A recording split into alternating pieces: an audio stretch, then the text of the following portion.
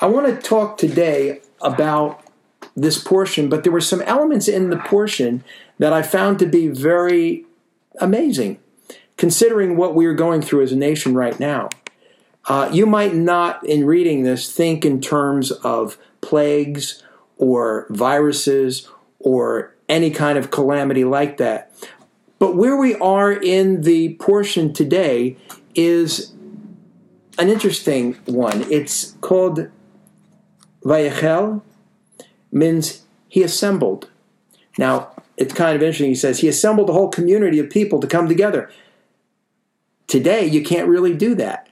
We're trying to keep 6 feet apart from everybody else. So, I thought it's kind of interesting that it's called he assembled while we are disassembling, while we are separating ourselves from one another in some ways to try and avoid the plague. So I was thinking about building an antidote to a plague.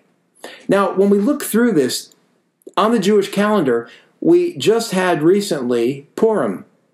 We saw all of the plague that was there before, if you will. A plague of hatred, a plague of anti-Semitism, a plague of destruction. And just like some of the viruses that come back over and over again, that goes back to a time a couple weeks ago where we talk about Zachar, where it talks about remember, don't forget, and it spoke of Amalek. And Amalek was one who was causing destruction to the people that were there, those who were straggling behind. And God said, don't forget. And he said to wipe them out, the memory of them. And he wanted them to be removed. Well, we also know, not to go into the whole history of it, we know that Haman, during the time of Esther, was a descendant of Amalek, who was supposed to have been cut off. But he carried forth that virus of hatred and anti-Semitism. And it went forward to bring destruction.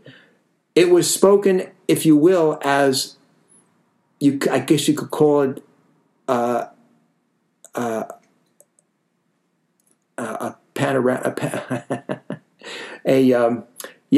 virus.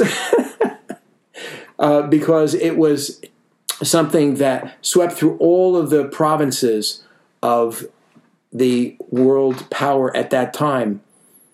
And it was during that time that we saw this go forth, and there was no hope. It seemed like there was no way out. I'm not going to go into the story of it, but I just want to point out that it was very much like a plague. Death was proclaimed. The destruction of the Jewish people was sealed, and it was set. And God moved in a miraculous way to turn that event around and to bring an antidote to it. That antidote came through Esther and through Mordechai, who brought God's presence into that situation and delivered our people from death and destruction. We also saw that in a couple of weeks, we come to Passover. Passover represents another type of a plague that was happening. Now, we know that there were plagues that happened, the 10 plagues that happened during Israel's deliverance from Egypt. But in a way, Pharaoh was also like Haman in that he had a plague of hatred and slavery, enslavement of people. And when we look at it, it was sandwiched, we are sandwiched in between those two times, Purim and Passover. In each case, God delivered by a mighty hand, and God will deliver our nation and this world by a mighty hand as well. Oftentimes, the destructive things that happen around us are not meant to be the end of all things, but a wake-up call to bring us back to understand that there are more important things going on. There are things that we need to be reconciled with. And in many cases, the very thing that seems to be destructive, God moves in the midst of chaos. Many times in the midst of chaos.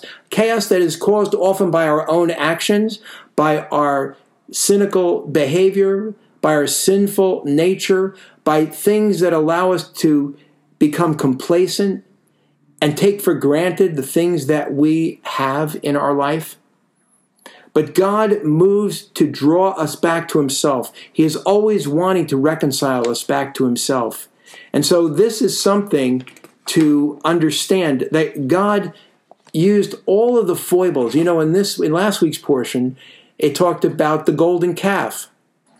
And even with all of that action, there was a plague that came upon them. Many of them died because of their actions. And that plague was stopped. And then we see God bringing his message and telling them to build the tabernacle. And we see in this brings us to this portion now. We see in this that God brought a number of, if you will, the word is he assembled. Assembled can have a number of different meanings. One is to assemble, to bring together and to build, to assemble, come together, to have groups come together. In this case, he said Moses assembled the whole congregation to come together. He said to take up an offering, and they assembled and brought in an offering. They brought in all of these different elements. They brought in gold and silver and purple and all kinds of things. They took their rings, they took their earrings, they took all of these things, and they put it into the Pishka, and they said, let's use it to build the tabernacle. That's what God wanted them to do. Now, I did notice that not listed in any of those things were some of the treasures that people today are coveting very strongly, such as paper towels and toilet paper. Nowhere is it mentioned in the scripture that they brought their toilet paper, that they brought these towels. Part of what we see now is people running out of stores with carts full of toilet paper and towels. I'm not sure why that has become the main commodity that people look at when it comes to trying to prepare for whatever is ahead for us. I can see food, I can see things but all of that toilet paper, what is that for? I mean, how many homes can you paper? Anyway, that's a whole nother subject. All right, so we see them coming and bringing all of these things in. The community comes together. But there was another assembly. There was an assembly of the ones who were anointed with skills to be able to put together this tabernacle that God laid out. And Bezalel and Aholiab were craftsmen that God had endowed with wisdom, it says in chapter 36, verse 1, and skill necessary to carry out the work needed for the sanctuary. They're to do exactly according to everything God ordered them to do. And we see something that you don't usually see in most congregations when it comes to offerings. They actually had such a heart to give and a heart to work for the kingdom and for the purposes of God that they said, everything is sufficient. Tell them to stop giving so much. They said, it's too much, too much. Now, I haven't heard an offering message where people say it's too much. Please stop giving. We haven't said that. But at the same time, when we see God working, and the people were so excited about the tabernacle that was coming, it wasn't just for to have an edifice up there or some kind of a building project. It was because God said that he would dwell and live in the midst of the people. And ultimately, the whole purpose of God tabernacling with us is so that we could experience God's love and his presence and his residence within our hearts, to walk in the midst of us, that we would be his people and he would be our God. That is a theme that is carried throughout all of the scripture. And when we look at this in other passages, we see that there is something about God stirring the hearts of the people. I want to look for a moment at a verse that we mentioned in Corinthians, 2 Corinthians chapter 9. And at verse 6 it said, here's the point. He who plants sparingly also harvests sparingly. Each should give according to what he has decided in his heart, not grudgingly or under compulsion. It's the same. He said, God loves a cheerful giver. It literally means a hilarious giver. God loves a hilarious giver, coming with joy, coming with a heart to see God's work established. And so he wants us to be generous because God is generous to us. He says, God has the power to provide you with every gracious gift and abundance, so that always in every way you will have all you need yourselves and be able to provide abundantly for every good cause. He gave generously to the poor. His tzedakah, his charity, his love, his righteousness lasts forever. God wants us to be able to do this so that thanks can be given to God for his indescribable gift. Now, this is not a message on offerings, but I want you to understand that when we have situations that are crisis-oriented, people do one of two things. They covet everything they have to try to acquire whatever they could. I saw somebody filling his garage with all kinds of stuff from Costco's or something, and then selling it on eBay to make a profit because people were desperate for the cleaning agents and stuff like that. But this is not what God wants us to do in times of difficulty. He wants us to be generous with everyone around us. He wants us to be able to have hearts that are stirred within us for the kingdom of God, to bring God's compassion and his love. And so I want to reference a couple of other passages here. I want to point out that when you look at this, God says, don't give sparingly, in the same way that he said that their hearts were stirred to bring that. When we look around us and see people who are in need, we see people who are suffering, we hear of loved ones who are ill with the virus, people who are dying, people who are having difficulties, we are looking for an antidote. We are looking for something to make change within people's hearts. And so we want to be in a position to assist others and to help them do it. Now, it's interesting that in the book of Philippians, or let me look for a moment at another passage, and that is at 2 Corinthians chapter 10. Now listen to this. Here's what happens in the world. We have these challenges that are happening all around us. We choose to either follow the way of the world and try to create for ourselves that which will make us happy, or we see the bigger picture and we understand that we're part of something more than just ourselves. And here's what it says in 2 Corinthians 10:3. For although we do live in the world, we do not war or wage war in a worldly manner, because the weapons we use to wage war are not worldly. On the contrary, they have God's power for demolishing strongholds. We demolish arguments and every arrogance that raises itself up against the knowledge of God. We take every thought captive and make it obey Messiah. You know, today people are stressing out. People are freaking out. The pandemic, that's the word I tried to get before. The pandemic is not as bad as the panic. That is spreading faster than even the disease. But here is what we know. When people work together, just as Bezalel and Aholiab were anointed by God to be able to work in every craft and every detail to bring about the transformation of that tabernacle so that God's presence would be there, so God has also raised up people. He's raised up doctors. He's raised up scientists. He's raising up people who are coming together, not looking at what political party they belong to, but understanding that we are working for all of the human race, and we are looking to see people stand in and pray that God will give these doctors and these scientists and these people who are gifted in those areas an anointing to be able to come up with a solution for that physical ailment that's there. But you know, it's also interesting that when calamities come, we can do one of two things. We can shake our fists at God and make him to be the brunt of all of our anger and hatred. Or we could try to find somebody else to be a scapegoat for that. But it never produces anything positive. It doesn't produce results that will last and change lives around us.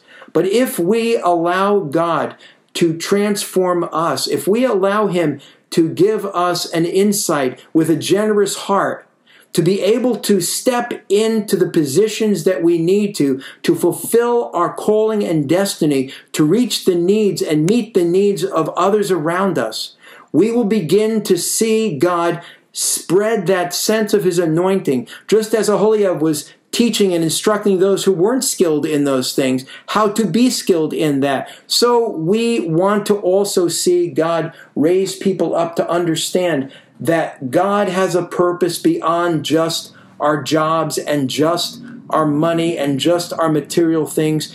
He has a calling in each one of us, a call for eternity and destiny that is within each of us. And sometimes when we can't get onto all of the online media, or we can't go and actually see people and hug and connect, you discover how important those things are.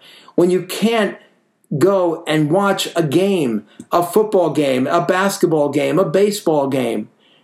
You know, some people make those to be like idols. But isn't it interesting? People don't know what to do. I heard on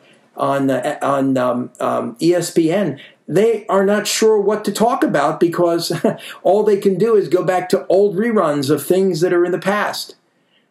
We don't want to spend our time on thinking about the past or worrying about the future. We want to invest ourselves and receive that anointing that comes from God that is able to give us an ability to stand strong in everything that we do. You know, he said this in that passage. It says, the weapons of our warfare are not carnal, but mighty through God to the pulling down of strongholds. And what are those strongholds? It's not people. It's not countries at war. It is a spiritual battle. It's that they have God's power to demolish strongholds, casting down imaginations and every high thing that exalts itself against the knowledge of God. It's imaginations. It's ruminating over what all of the terrible things could actually become. In reality, if we spend our time thinking about all of those things, we're going to find ourselves not looking for solutions, but just complaining without any hope of change. God wants us to understand that there is more to it than that. In the book of Philippians, it says this, rejoice, chapter 4, verse 4, in union with the Lord always. I say it again, rejoice. Let everyone see how reasonable and gentle you are. The Lord is near. Don't worry about anything. On the contrary, and that doesn't mean if you don't worry about anything, you're just giving in to everything. It's not what happens, happens. There is an activation that God wants us to have. He says, don't worry about anything. He doesn't stop there. He says, on the contrary, make your request known to God by prayer and petition with thanksgiving. Isn't it interesting that when we worry, all we do is complain? But when we give our hearts over to God, when we allow our hearts to bring the request before Him with prayer and supplication, with thanksgiving, then God's shalom, passing all understanding, will keep your hearts and minds safe in union with the Messiah Yeshua. He says, in conclusion, brothers, focus your thoughts on what is true, noble, righteous, pure, lovable, or admirable, on some virtue or on something praiseworthy. Keep doing what you have learned and received from me, what you have heard and seen me doing. Then the God who gives shalom, peace, will be with you. It's interesting that with all of you say, well, that's good to say for Paul, Rav Shaul, because what did he go through? Well, he went through a lot. He was left for dead. He was beaten. He was stoned. He was shipwrecked. All these different things. But here he says this, not that I am saying this in verse 11 of chapter 4 of Philippians, not that I'm saying this to call attention to any need of mine, since as far as I'm concerned, I have learned to be content regardless of circumstances. I know what it is to be in want, to have lack, and I know what it is to have more than enough. In everything and in every way, I have learned the secret of being full and being hungry, of having abundance and being in need, having toilet paper and having towels, having nothing. All of this, he said, I can do all things through Him who gives me power.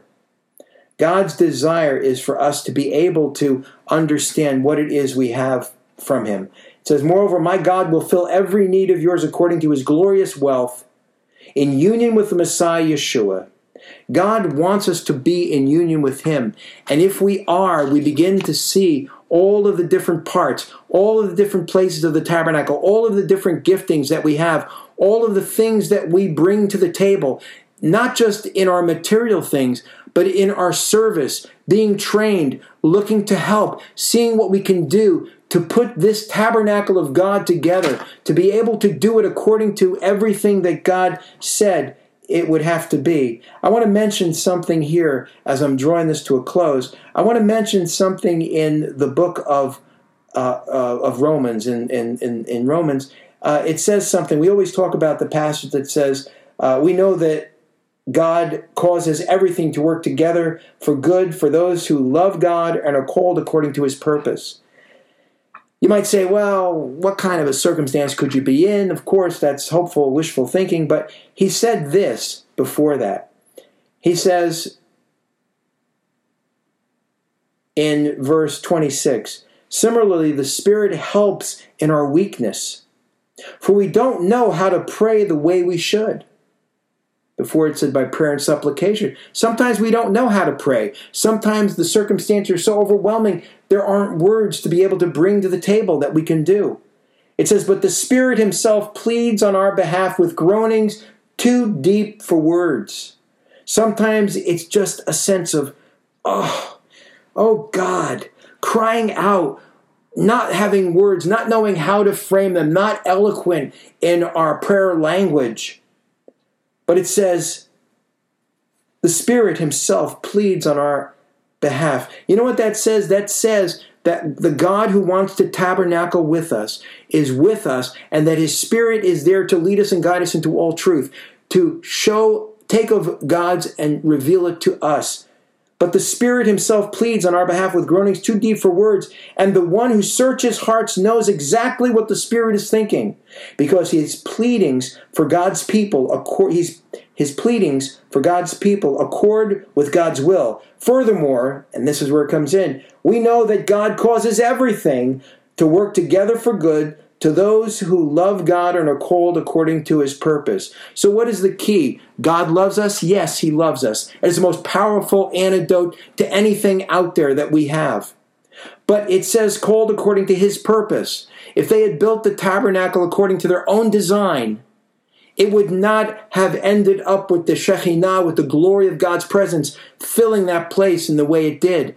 They did it exactly according to what the plan was laid out by God for them to do. And they did it with diligence, with no complaining, with moving forward. Even after all of their other antics that happened, they still came together, and God did not forsake them, but he drew them in to make them prosper in the things they did.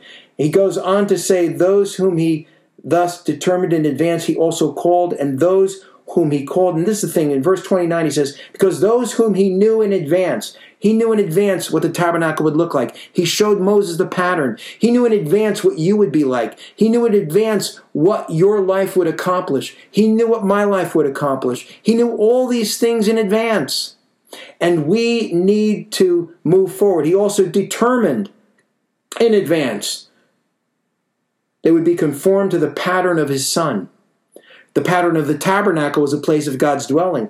But God wants to now know in advance and determined to conform us in advance into the pattern of his Son, so that he might be the firstborn among many brothers.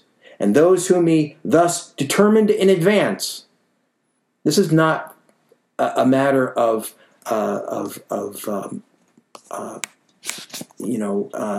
there's nothing you could do about it. This is what it is. No, this is calling to action.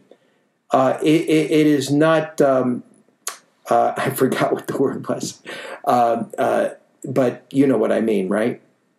That it's destiny. If you're in, you're in. If you're not, you're not. What can you do? It's predestined. That is predestination. That's what the word I was thinking of. It's not predestination. It's that God predestined in advance for us to conform to his Son. We can choose to do that or not. that we might be a firstborn among many brothers. Those whom he thus determined in advance, he also called, and those whom he called, he also caused to be considered righteous, and those whom he caused to be considered righteous, he also glorified. What then are we to say of these things? If God is for us, who can be against us? Now you could say, well, I know a lot of people against us, but that's not what it means. If God, who provides everything for us, then why focus any longer what we lack without him? We are not looking in the right way. We're not thinking in the right way when all we do is look at circumstances and think that they rule us. God wants us to not think of what our lack without him is, but to embrace the all and the fullness of God so that we can see what God is saying. So some might say, it says, he who did not spare even his own son, but gave him up on behalf of all of us. Is it possible that having given us his son, he would not give us everything else too? So who will bring a charge? Listen to this. Who will bring a charge against God's chosen people? People are always complaining, always trying to find scapegoats. Look, here's what he says. Who will bring a charge against God's chosen people? Certainly not God. That's what it says. He is the one who caused them to be considered righteous when we weren't. Amazing. Who punishes them? Certainly not Messiah Yeshua, who died and more than that has been raised, is at the right hand of God and is actually pleading on our behalf. And then here's the part I want to talk about. Whatever the plague may be, whatever the circumstances you may find yourself in, keep this in mind. Who will separate us? We're talking about separation, right? There was a place where it mentioned that Moses separated himself. People separated themselves from Moses. But they separated themselves to do the work and get ready and prepare. We're not separating just simply to keep a virus away. We are separating for another purpose, separating so that we can be drawn to God. It says this, who will separate us from the love of the Messiah? Trouble, hardship, persecution, hunger, poverty, danger, war, coronavirus? Doesn't say that there, but maybe. Lack of toilet paper? I don't know, but I'll tell you what it says.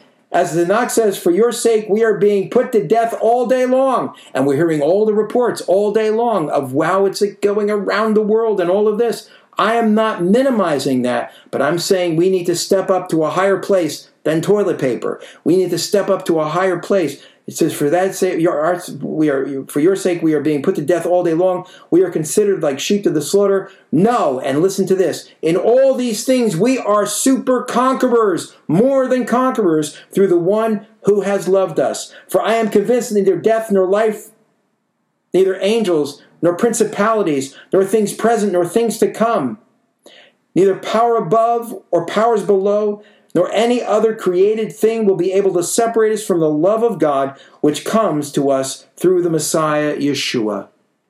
This is what God wants us to understand. All of these things are available to us. We don't have to settle for less. And I want to close with a passage also here. I want to close with something from that we started with. At the end of Exodus, it says this. They finished the work, and here's what happened. They all did their part. They all came together, and the antidote for sin and for rebellion was God dwelling in the midst of the people. And what does he say at the end? It says the first day of the first month of the second year, God's glory was made manifest. The Shekinah was poured out. The cloud covered the tent. They had finished what they were supposed to do. They washed. That's what we're doing, washing. But to what end? So that we have squeaky clean hands? No, so that we could be washed and purified by God's provision, so that we could experience and prepare for the next thing, which is Passover. At the end of the book of Shemot, of Exodus, he says, Chazak, chazak, v'nit chazek.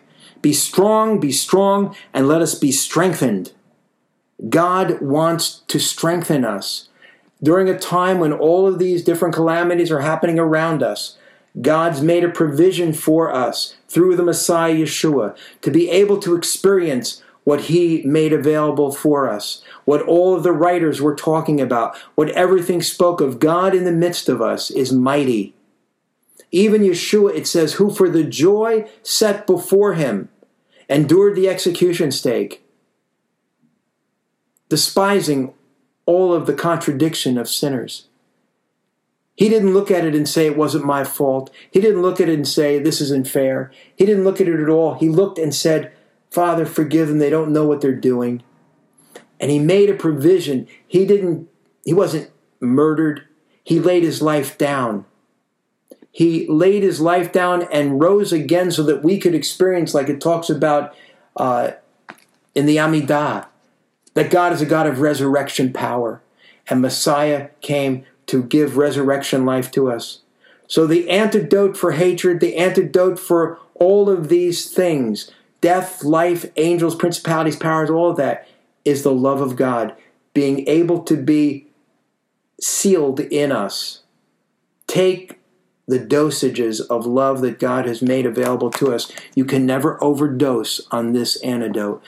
It will transform every area of life, your family, your friends, your neighbors, everyone around you. All of us are going to die one day. But God wants us to experience his life now and the life to come. And so I would encourage you, if you've never experienced Messiah, and if you feel weak right now, Rav Shaul Paul said, when I am weak, then am I strong. Because he understood that in his weakness, he could rely on God's strength. And so we say, like it says at the end of this portion, Chazak, Chazak, v'nichazek. Be strong, and let us be strengthened by the power of God's promise through Messiah to all people. Let's see God bring about transformation, and let's all do our part. Bring our gold, bring our cloth, bring our skills, our craftsmanship, our actions, our hearts, without compromise, to a world that is in need, so that people can experience the blessing and the hope and the strengthening of God's power. Lord, bring your deliverance power for all of those in need. Bring healing for each one. Bring your transformational power to all lives. And Lord, bring, as I mentioned before, the Bezalelian anointing to bring healing for people who are in need. Give the doctors and those who are appointed for the task to bring about quickly a physical remedy for this disease, as you've also made available a remedy for a spiritual disease that all of us suffer from. Lord, bring your cleansing power to each one. In Yeshua's name. Amen.